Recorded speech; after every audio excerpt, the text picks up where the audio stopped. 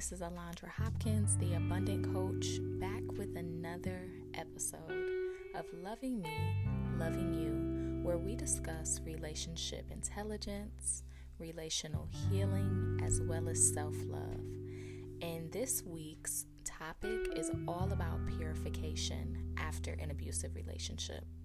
So today's episode's title is The Awakening. And when it comes to being in an abusive relationship, it always comes that moment where you wake up. You wake up to what you're going through. You wake up to the pain that you're feeling. You wake up to the idea of there being something better. So today I want to really guide you and help you through processing when you are going through the awakening. When I was in my most traumatic season of my abusive relationship, I started having thoughts such as, it's time to escape, or this can't be all there is to life, or this cannot be love. And when you start to hear those thoughts in your mind, that's when you know you're going through the awakening. And although the awakening sounds good, it sounds exciting to finally be processing those thoughts and realizing that there's more to life. It's very hard to hear those thoughts but not have the willpower and strength to act on it. So when you are going through the awakening part of getting out of your abusive relationship, it is so important for you to start to write down your thoughts. So the activity that I have for you to guide you through the purification process of escaping an abusive relationship is a thought declutter.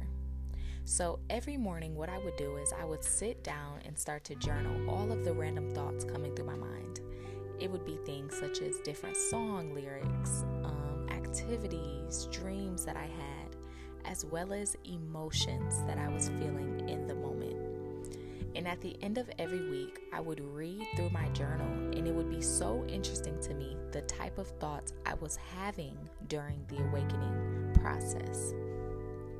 So I encourage you to do this activity not only to start to notice the synchronicities, but to start to bring your mind, body, and spirit to a place of strength to let go. So all you have to do is sit down with your journal and a pen, title the top of your paper, Thought Declutter, and get to work. You will truly start to free your mind, free your body, and free your spirit. And your mind will start to gain more power over the flesh. Because I feel like why most of the time we feel weak is because we are just giving our bodies more credit. When truth is, your brain literally sends cues to every part of your body, whether it's your arm, whether it's your legs, whether it's your toes. Your brain is sending thousands and thousands of signals to your body in order for it to even operate.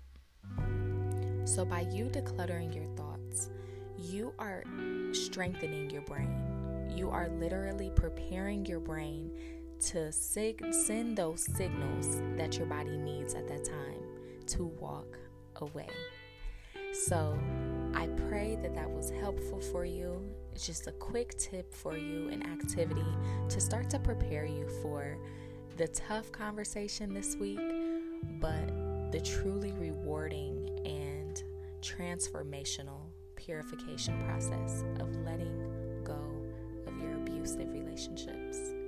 So I love you, pretty girl. I'm praying for you, and I am encouraging you every step of the way. And until next time, I love you.